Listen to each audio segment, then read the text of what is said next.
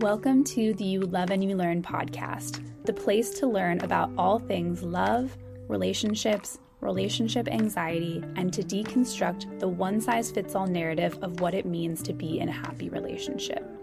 I'm your host, Sarah Yudkin, a relationship anxiety coach who's on a mission to discuss the nuances of love and relationships that I wish someone would have shared with me years ago. My goal with each episode is for you to leave with an expanded definition of love and relationships and with practices to carry with you in your life and relationships on a day-to-day basis. I'm so grateful to have you here. Hello, everybody. Welcome back to another episode of the podcast. So happy to be here with you today. And this was a very special episode. I got to connect with someone who we've been Instagram friends, so to speak, for almost 3 years now, like pretty much the full time that I've had You Love and You Learn. Elizabeth and I have been connected. And Elizabeth Gillette is who I got to speak to. She is an attachment specialist whose therapy and coaching practices support her clients in developing secure ways of relating and improving their relationships by breaking old patterns and establishing healthy connections with integrity. She is the author of Attachment Theory Workbook for Couples, and Elizabeth believes in the healing power of connection, community, long walks, and warm cups of tea, which is amazing. I love a good warm cup of tea too. She lives in Asheville, North Carolina with her family, which is such a cute fam, and this conversation was really important for me because there's such a big focus on attachment theory now out in the world. And it's so common to hear like secure attachment is the best and everyone needs to be secure or find a secure partner. But what about those of us who are still practicing building secure habits and patterns? I think it can cause a lot of shame and guilt and frustration if we feel like we're not showing up in secure ways. And so this conversation really is to address that. And I'm so excited for you to listen to this. Feel free to share this with a friend who you think might want to hear it. If you have any takeaways, feel free to share with me and Elizabeth on Instagram. And if you're enjoying this podcast, it would be so meaningful to share this on social media with your audience or share it with a family member, leave a review or leave a rating. It really, really means so much. So thank you for listening and let's dive in. Hi, Elizabeth. Thank you so much for joining the podcast. Hi, Sarah. Thank you so much for having me. I'm really happy to be here. Me too. And we were just saying before we pressed record how we've been connected for, I think, almost a few years now. Like we definitely connected right at the beginning of when I created this page. And it's been so nice just to even have like a virtual energy of your support, even though we haven't gotten to do a collaboration yet. So I'm really glad that we're finally getting a chance to have this conversation. Totally. Me too. And it has been I have to say, it's been so wonderful to watch your work grow and just see all of the incredible things that you're doing and all of the people that you are clearly supporting. It's really awesome. Oh, well, thank you. That means a lot. So as far as your work, which is focused on attachment therapy, how did that become something that you were interested in? Like, was therapy or relationships always something that you were wanting to focus on and then attachment kind of came into the picture? Or how did that all play out? Yeah. So I became a therapist before I became interested in attachment work. And it's one of those things where it really was coming from my own personal experience. So, the partner that I have now, we've been together almost 12 years. And in the beginning of our relationship, we were having all of these things come up in our partnership. So it was just like, I felt like we were having the same arguments over and over again. I was getting super activated and I couldn't figure out why.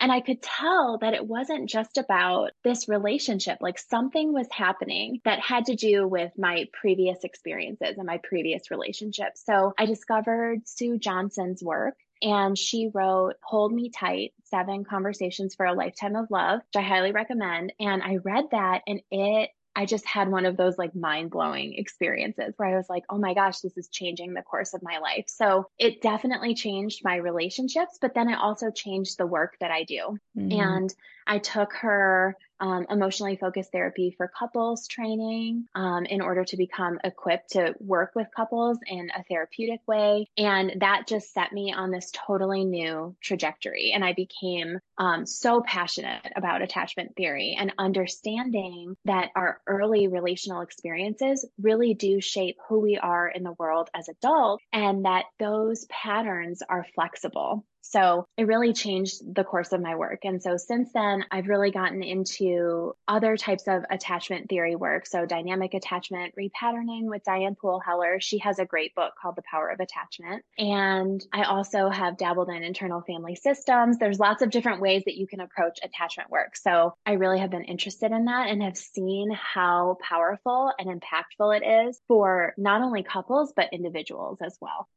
Yeah, so important. And I feel like I've had a similar course of just being curious about something, and then it takes me in this whole direction. And so for anyone listening, like, you never really know how one book can just spark an idea within you and it can really click. And so I love that you shared those resources. I've been meaning to read Hold Me Tight ever since I kind of started this whole chapter of relationship coaching. And so that's a great reminder, and I'll have to buy that book. I love getting books in person, so I'll have to get it in person. Good. Yeah, it's really good. And one of the things too that I think is really important about her work is that she talks about, like, she differentiates between what's happening on the surface in a relationship and what it seems like we're arguing about or disagreeing about, and then the reality of that, which is what's happening beneath the surface. And so that's what I think. I think that the way that she distinguishes between those things is part of what makes that work so impactful.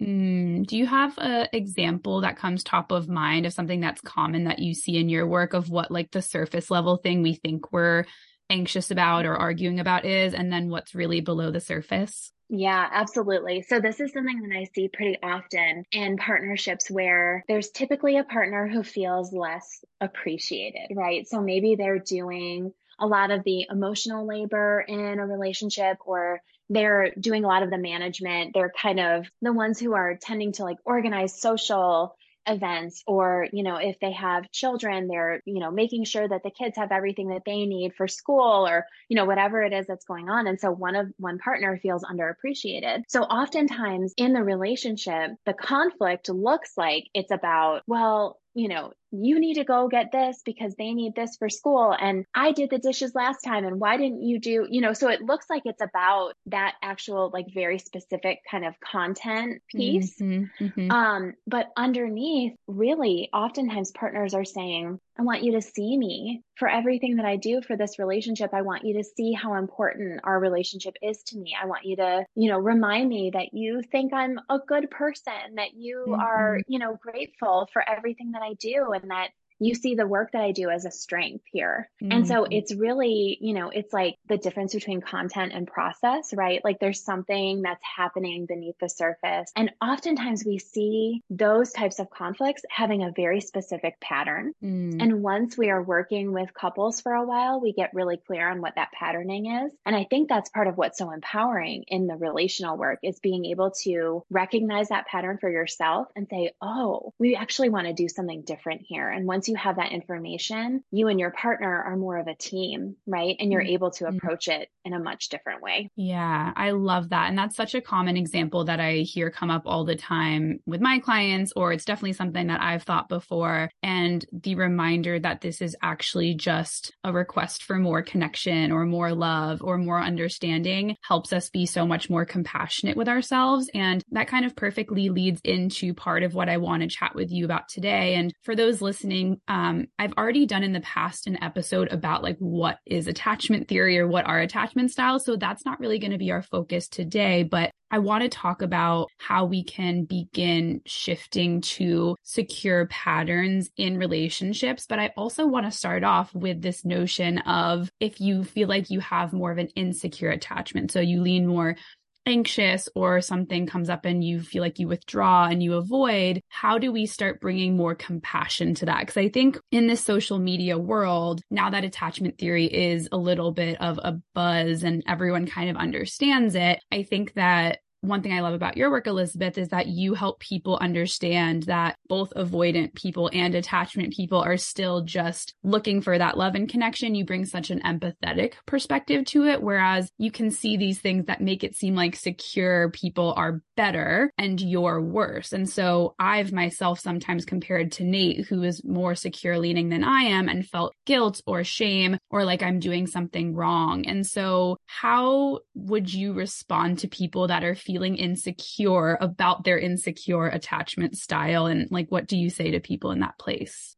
I love that question. And it really does make a difference to bring a compassionate approach to this work, because the reality is that we don't choose our attachment styles. And I feel like I say that all the time, but I think it's so interesting because I think with the buzz of attachment in the social media world, I think there are actually a lot of misunderstandings about it, right? Like we have these sort of very basic concepts, which are wonderful, but it's almost like we know enough to get ourselves in trouble a little bit. And because it's so nuanced, right? Like it's just like anything relational, it's nuanced and it depends on the partners, it depends on the past experiences, and it depends on the current context. So there's a lot that we need to be considering in that way. And, what I tell everybody is that we're all working towards more security, but we're never done. So there's never a finish line. And that doesn't mean that someone who is more secure is better or has done more work necessarily. Or,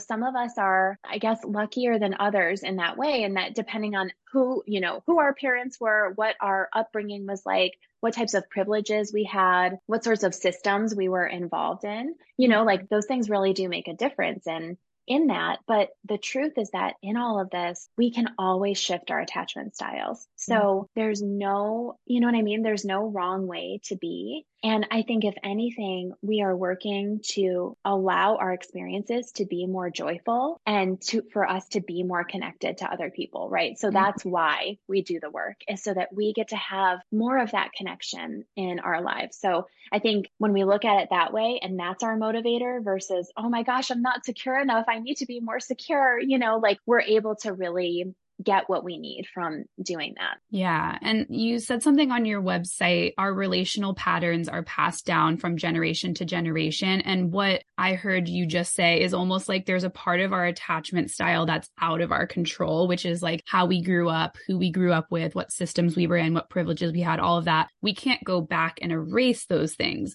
But what is in our control is the actions that we're taking in the present and how kind we're being to ourselves and what parts of ourselves we're willing to embrace versus kind of reject or shut down. Yes, that's exactly it. And it's really, I think what you just said about like the rejecting or shutting down, so often we show up in relationships doing those types of things to a partner because that's how we treat ourselves, right? Or that's how maybe we were treated or what we were used to when we were growing up. And you're right. We can't go back and change the way that things were when we were young. However, when we're able to have an awareness of what our relationships were like, really bring compassion and empathy to those parts of us that didn't get what they needed, we can make an active effort to shift those patterns in our adulthood and provide something to ourselves that we didn't get when we were young. So it's actually it's really powerful when we think about it that way. And I know another buzzword is, like reparenting.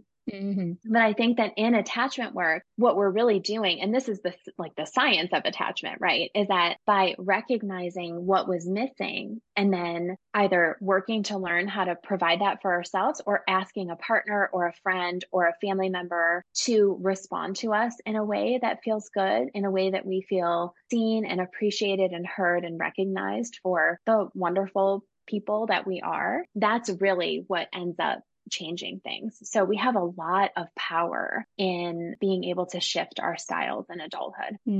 Yeah. I just love that because it makes it feel like the ball is in your court, not in a way of I have so much to fix about myself, but there are opportunities to practice this. And like you said, we're not necessarily checking this off the list. Like we're moving towards secure. We checked it off and now we're good. There's always an evolution and like an upward spiral that we can keep creating. Even if there's moments along the way where you feel like you're moving backwards, it's just an opportunity to learn and figure out what happened. Okay, this is a chance for me to understand myself better and my relationships, and then try again next time. Yep, that's exactly it. And I love that image of the upward spiral. And we will always have times where we sort of feel like we're backtracking a little bit, but that's the natural progression of this work is that we're sort of circling these different ideas, right? And we're deepening our understanding of each of these different layers. And so, especially when we're in a long-term relationship, right? Again, whether that's a partner or a friend, we're able to understand like, oh, something new arose for me in that, you know what I mean? In that interaction. And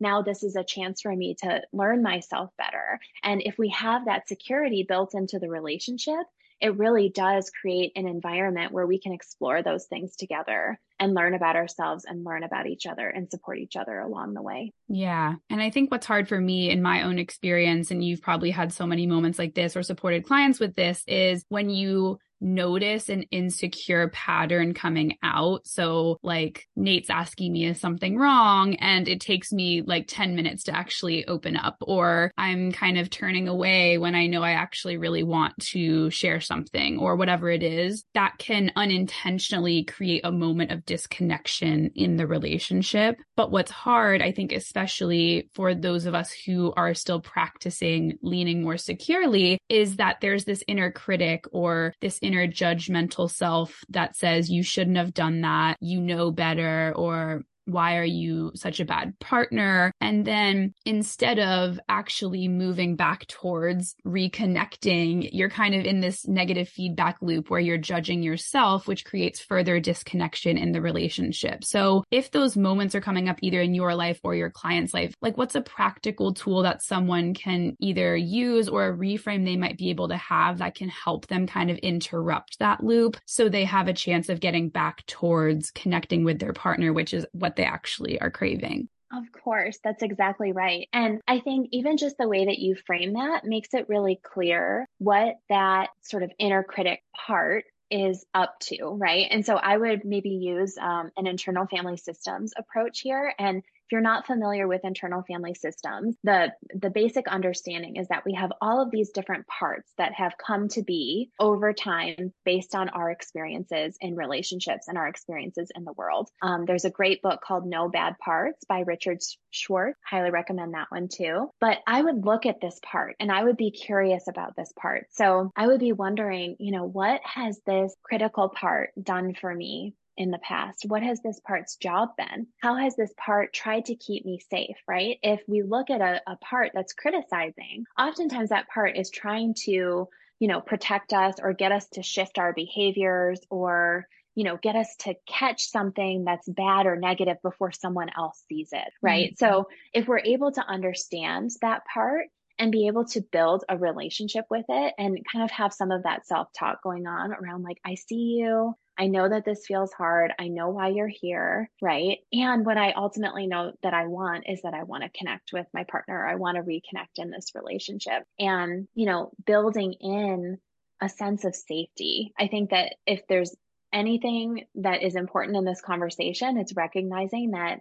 safety is the foundational aspect of having a sense of security in yourself and in your relationships. And so whatever we can do to build in that sense of safety is going to calm down those inner critic part and any of the other sort of like protective or managing parts that are coming up to try to do something positive that's actually kind of getting in our way in our relationships. Yeah, such a big one. Present moment safety is a phrase that I use all the time of, I can speak from someone with maybe relationship anxiety who is kind of pulling back and withdrawing in a moment from their partner. And their brain is saying, well, you don't love them enough right now. And so you're lying if you're actually going to reconnect with this person. And then the brain's pattern feels really unsafe. So then maybe there's a physical reaction, or maybe the physical reaction comes first and then the brain goes off. And so in that moment, it's so easy to feel like you're not safe, because if I really loved this person, if we were really meant to be, I would just be so open-hearted right now. But in that moment, you physically are safe, unless, of course, we're not talking about abusive situations here, but you're physically safe.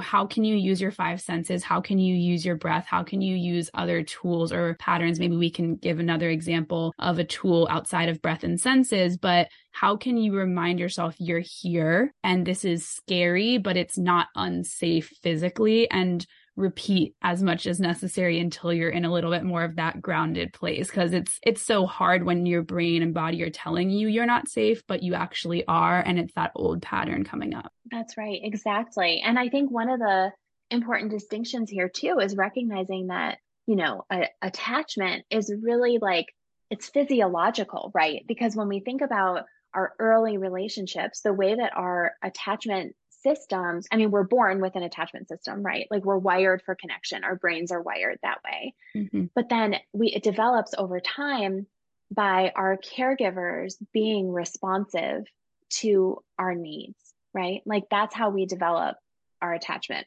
And the first 3 years of life are especially sensitive in that way. And so, depending on what was happening in our world, and what was happening with our caregivers at that time, that's how our physiology develops around whether or not our needs are going to be met and whether or not we feel safe in the world. So I do think there's something in there, right? Like we feel that sensation in our body that we're not safe. And then we start having all of these thoughts about it, right? And we start to attach meaning to the physiological response. And I think that when we're able to notice the physiological response and work on calming that and settling that rather than attaching meaning to it, that's when we're able to create more of that repair with a partner, or a friend or whoever it is that we're in relationship with. And that's the breath work, I think, is really important. Focusing on the senses, focusing on grounding, anything you can do for your body that creates a deeper sense of safety. I know some people love to like hold a warm mug or wrap themselves in a blanket or get some space or move. There's lots of different things that we can do for our body. And this is where I think, polyvagal theory is another really wonderful tool and resource. And Deb Dana has some incredible tools out there. I'm pretty sure she has a book. See if I can remember the title. It's like Polyvagal Exercises for Safety and Connection. And the whole book is about tools and resources that you can use to settle your nervous system. And again, that's another sort of like buzzy word out here. But for those of us, like us who've been doing this work for a long time, we recognize that those things really are foundational in helping calm ourselves and calming our physiological responses too. Yeah, we have like a whole course now of like Elizabeth's recommendations to understand attachment. I love it. I'm like going to read all of these. So please know that I will be sending you some messages with my insights. But thank you for reminding us as well that some of this comes in our first few years. And so often I think, people worry that if they realize maybe they have insecure attachment that we're blaming something that happened at that time. But it's not about a blame game. It's just about curiosity. Like my parents have told me recently funny stories about how if me and my brother ever had to like go to our room, maybe to think about what we had done or just kind of like get some space, I would be so upset because I'm a very extroverted person. Like I love being around people, and my brother would go to his room and just be like, dee dee dee, like he would play like for hours and not even care. Whereas I would be like at the end of the 10 minutes, like very ready to come out and hang out with everyone again. And so some of this stuff is, yes, it's a mix of like how we were raised, but also some of this could just be literally like genetic, and not blaming yourself for that, which we kind of covered already, but just kind of using that curiosity lens versus a lens of I'm broken, something's bad or wrong with me. Oh my goodness, 100%. And I think temperament, which is kind of what you're talking about, is a really important aspect of this. And again, I've seen so many people like shame and blame themselves around like, oh, I'm bad or wrong.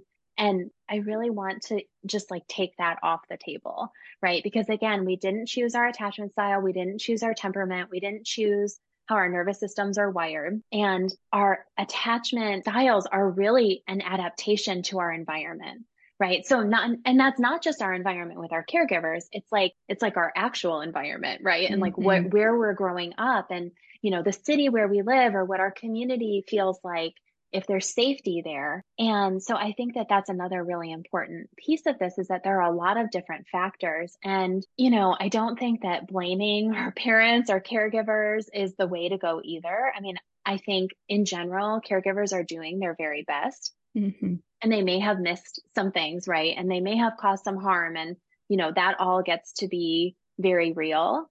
And I think that's where coming back to the present moment and saying, okay, yes, this was my experience. I want to honor that and name it.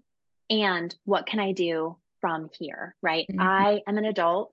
I have the power to shift things now? What do I want that to look like? Yeah, beautifully said. And you had shared that we have the opportunity to heal our entire family line when we show up to do the work in the present moment. So that like beautifully led me to something I wanted to bring up, which is kind of like, what is the work that we can do to become more secure, loving partners? Or like, what are some of those habits and practices? And I mean, I'm sure we could go on for hours about this. So maybe just some top things that come to mind that you focus on with your clients.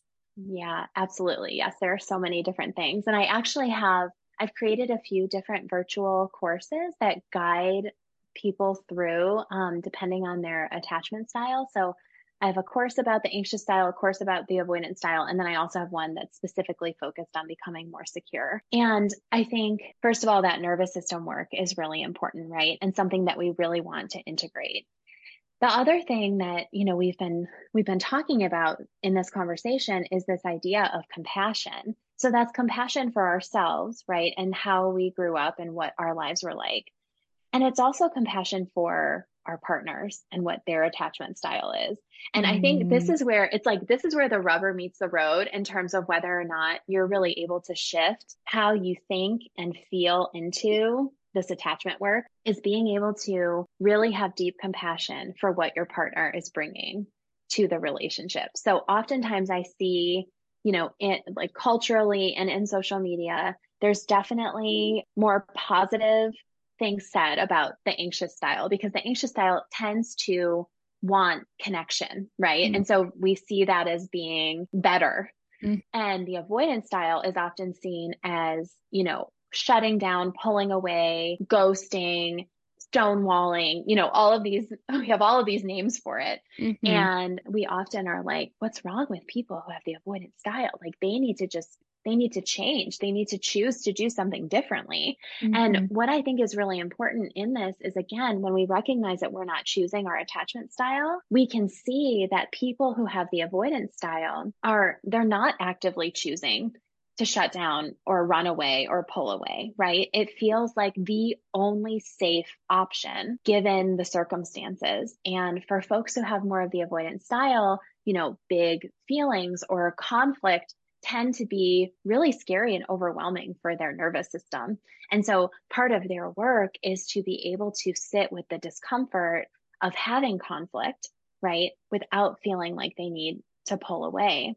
And that takes time, right? It's not something that's going to happen overnight. And I think too, on the other end of that, with the anxious style, right? It's like being with the discomfort of not being resolved, being with the discomfort of, knowing that there is conflict, but that everything is ultimately going to be okay, but it's going to take some time. And then I want to just shout out to all of our disorganized attachment folks, because that is a style that gets neglected often in these conversations. And the disorganized style tends to be a combination of both anxious and avoidant. And so all of these things apply there as well. And if you're disorganized, which way you sort of lean. But that's another one where like safety is a super important aspect. So I've gone on a little bit of a tangent, but you know where I'm going. That's perfect. And I, for those listening, I think we can well, first of all, I never want to diagnose somebody's attachment style just from a podcast, but I'll share what I've seen in my experience, and what I've seen a lot of my clients share is that they actually tend to sit in that disorganized camp, and maybe they aren't even aware of that. But when their partner is fully invested, then they feel the need to kind of pull away, like this is scary. But if for some reason their partner is busy or pulling away or has not shown signs of love or affection, then they actually tend to like lean in a little bit more and feel more anxious in that context. And so unintentionally, it becomes sometimes a little flip-floppy, and that can be such a normal pattern, like the pursuer distancer dynamic can come up in that. But I just want everyone to know that no matter which style you have, it can still fall under a relationship anxiety bucket. And relationship anxiety that I talk about is slightly different from some other forms of relationship anxiety where people maybe are worried, is my partner going to leave me or cheat on me? I kind of focus on, do I love my partner enough, and do I want to be with them? But you can have many different flavors of relationship anxiety, and all of them are still an invitation to kind of tune into what's going on in your inner world, and create some of these patterns, create some of these practices that regulate that nervous system, bring yourself more compassion, and open up more to your partner as well, which I think can be another thing that we don't focus on as much because we're so in our head that we forget that we can actually have a nice connecting moment and enjoy our relationship too. Yes, that's exactly right. Well, and I think that in your own head piece is really big here, because not only are we in our own heads, but we're also making assumptions about what's going on with our partners. Right. And like, especially when we have a specific history of, a certain relationship dynamic, is we're planning out like, oh, this is going to happen next. And then this is going to happen. And you know what I mean? Like it's another way that we try to keep ourselves safe.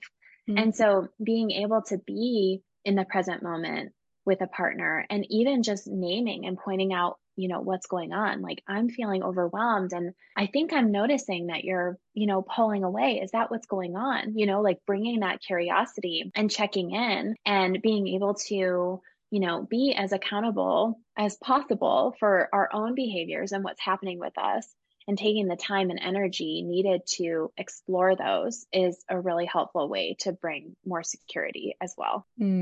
I love that. And you've shared before that you value when people bring more integrity and authenticity, or like you don't value that, but you help people bring that more into their relationship. So when you're talking about having a healthy relationship to integrity or authenticity, what does that look like in a secure partnership?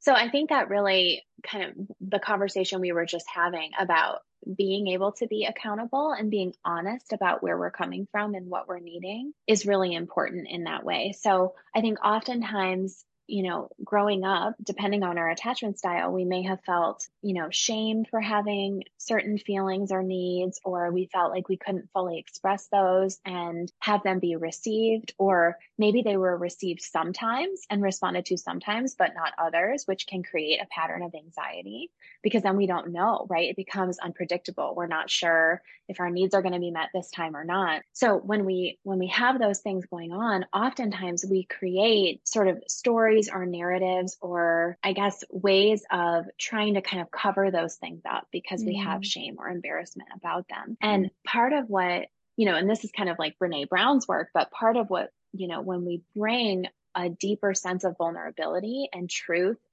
telling to our relationships, we make space for our partners to do the same thing. And so it takes one of us to be able to say, you know what, this whole argument that we're having, I'm realizing is not actually about this. It's more about, what I experienced when I was younger. It's more about the fact that I, really missed you. And now all of a sudden we're reconnected and everything feels like a mess, and I'm feeling really hopeless about our partnership, right? Like, or whatever it is. And you're able to bring that and say that. It's like you're bringing in this like big flashlight into your relationship, and you're shining light on something that was previously in the dark. And then all of a sudden it's like, oh, now we're communicating on a very different level than we were before. Now we're talking about something entirely different. And when our partner hears like, oh, they just missed me, right? Like, this is about them actually wanting to be with me, not about them wanting to criticize me or judge me or yell at me or whatever. Like,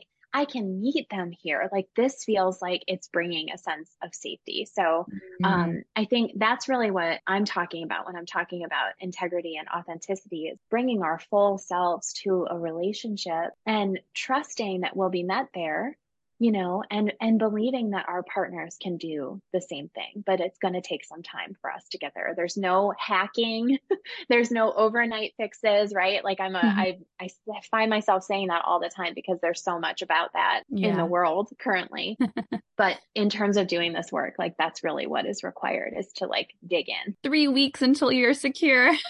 Right? Exactly. Oh my gosh. If only, right? Like, yeah. And that on that point of truth telling, I just want to share in my experience and what I've again seen from clients is that there can be this sense of I have to tell the truth about every thought that pops in my head. And what I've found is that truth telling for me can look like I'm feeling disconnected. Like, can we talk about that? Or my anxiety is making me pull away, and I just wanted to kind of like float that out there, versus you don't look attractive right now. I'm not sure I love you today. Like, I think there's this balance of privacy that we are allowed to keep to ourselves And no one should feel guilty for like those nitty gritty things. But if you think it can serve a deeper connection with your partner, to let them in, like you said, on the vulnerability of, hey, I think this is about my own fear right now, or I'm really pulling away, even though I know I want to be connected. And that's what we're talking about with the truth telling piece. Absolutely. Well, and I think too that I love that because I think there's a difference between saying the thought that's happening and saying and naming your process, right? Mm-hmm. Like in that, like that example you just gave, it's like, I don't find you attractive right now. The way that I see that from an attachment perspective is my brain and my body are working to create distance between us in order to keep me safe. And this is one of the ways that that's happening, right? So saying that instead, right? Like I see myself trying to distance from you, right? Or I feel myself trying to find reasons to pull away from you. That to me feels like the type of truth telling that's actually going to be supportive, right? Because as soon as you bring out that content piece of like, I don't find you attractive, right? Like that's ultimately going to start both of you in on that relational patterning that you're trying to get out of. So I think there's a difference in between. I really appreciate that you brought up that distinction. Good. Yeah. And I love that, like, it's almost you gave like a little script there. So if anyone wants to like go rewind that part and just memorize what she's saying, because pretty much every time that we're not attracted to our partner, there's that distance that we're trying to create. So if you just want to have something on deck to share with your partner, that is a great phrasing. So I'm definitely going to be re-listening to that and sharing that with my clients, because sometimes we feel so like it's so real in that moment to us. But when we're in a more clear-headed, calm place, we know that pattern is actually because we're just in our anxious head. That's right. Exactly. And we're feeling something is triggering a sense of not being safe, right? So how can we move more towards safety and then address it? Yes, absolutely. Well, I feel like we've covered so much ground, so much good stuff. Before I get into the final two questions, is there anything else about becoming more secure, about attachment within relationships, about bringing compassion to all of our parts? Anything else that you want to bring into the conversation? I mean, I think what I'll say and just reiterate is that this is lifelong work, right? And I'm sure the folks who are listening to your podcast are invested in that work. And so remembering that we don't have to rush, we don't have to force or push anything, right? Like there's no specific timeline that all of this has to happen on. And I think sometimes I work with individuals or I work with couples who are like, well, we have to get secure before we get married. Right. And I'm like, oh, no, like that's not how it works, right? Like this is, yes, you want some foundational pieces there so that you can feel good about taking those steps forward. But you absolutely do not have to feel like, okay, we're all set. Like we're totally secure in our relationship. It's something that develops over time. It's something that deepens with every sort of joyful or challenging experience that you have together. And if you're not in a partnership, you get to be on your own timeline with this, right? And there's plenty of time. I just want to name that nothing has to be a huge rush, and you get to relax into it and trust that the timing is going to be right for you. Beautiful. Thank you so much. So, because this is the You Love and You Learn podcast, what is one thing you have learned about love that you want to leave listeners with? Oh, such a beautiful question. Oh, I feel like I've had a number of really lovely opportunities to learn in my own life, but in being able to witness folks on their journeys. And I think one of the things that has come up for me is recognizing that love is really about making commitments and being able to sort of see things through, right? So I don't always wake up feeling awesome about my relationship. I don't always wake up feeling awesome about the work that I do. Like there are days where I wake up and I just feel like something's off or I don't feel great. And being able to have a commitment to what I'm doing, whether that is in my family or in my partnership or in my work or in my community, and trusting that my feelings sort of come and go, right? Like there are days where I feel like extra energized and passionate and joyful about what I do, and days where I don't feel that necessarily, but trusting that my feelings will ebb and flow and that I will be able to come back to this thing that feels so important and meaningful to me. And if at some point my feelings shift, then I get to change my mind and I get to make another decision, right? But nothing has to happen in that very moment. So I think that that has been something that I've seen over time in myself and in the folks that I work with.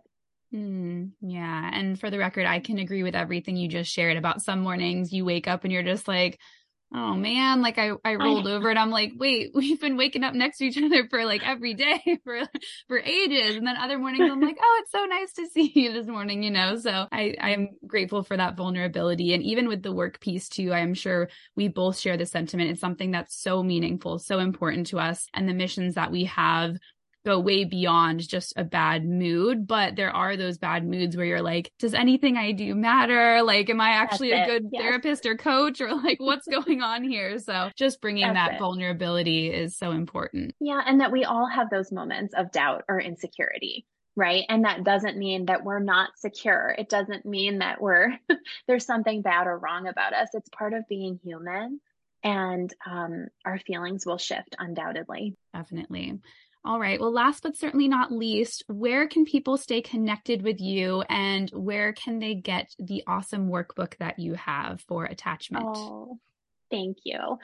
So the workbook is called Attachment Theory Workbook for Couples. It's primarily on Amazon. You can find it on bookshop.com. You can also ask for it to be ordered at your local bookstore, which I always encourage folks to do. And I have two different practices. So I have my therapy practice, which is heirloomcounseling.com. I have a very extensive blog on that site. All my courses are there as well. And then I also have a relational coaching practice, which is elizabethgillette.com. Thank you. We'll put both of those links as well as the link for the book in the show notes. But Awesome. It was such a pleasure. I just love your energy, and I love the way that you bring such kindness, but also like you're direct, but you're so kind and empathetic. And it's so helpful that people can understand that they're not alone in this, but that they also have tools and things that they can work on, because the last thing you want is to feel like you just are putting your head in the sand and like there's nothing that you can actually do here. So I really love the empowering, compassionate message that you bring. Oh, thank you so much. I really have appreciated being here. And I also just wanted to say I'm on Instagram too. If anyone wants to connect there, it's at elizabeth.gillette. And I would love to chat with folks and connect there. And I share lots about, my work, but also my personal life. And I think that there's a lot of connection to be made. So I really, really appreciate you having me on, Sarah. Thank you so much. Yes, you're so welcome. Thank you, everybody. We'll see you in the next episode. Thank you so much for listening to the You Love and You Learn podcast. If you've been enjoying the podcast, it would mean the absolute world to me if you could rate and review the podcast, because the more ratings and reviews there are, the more people that can hear this message. And it's really important to me to get this message out to the world and to create a space where people can learn about love and relationships in a way that is not judgmental, in a way that helps them expand their perspective from the cultural narratives that we've heard and seen in the movies and in Hollywood and the media. And the more ratings and reviews that are there, the more people that can hear this message. So thank you again so much. It really means the world to me that you are listening, and see you in the next episode.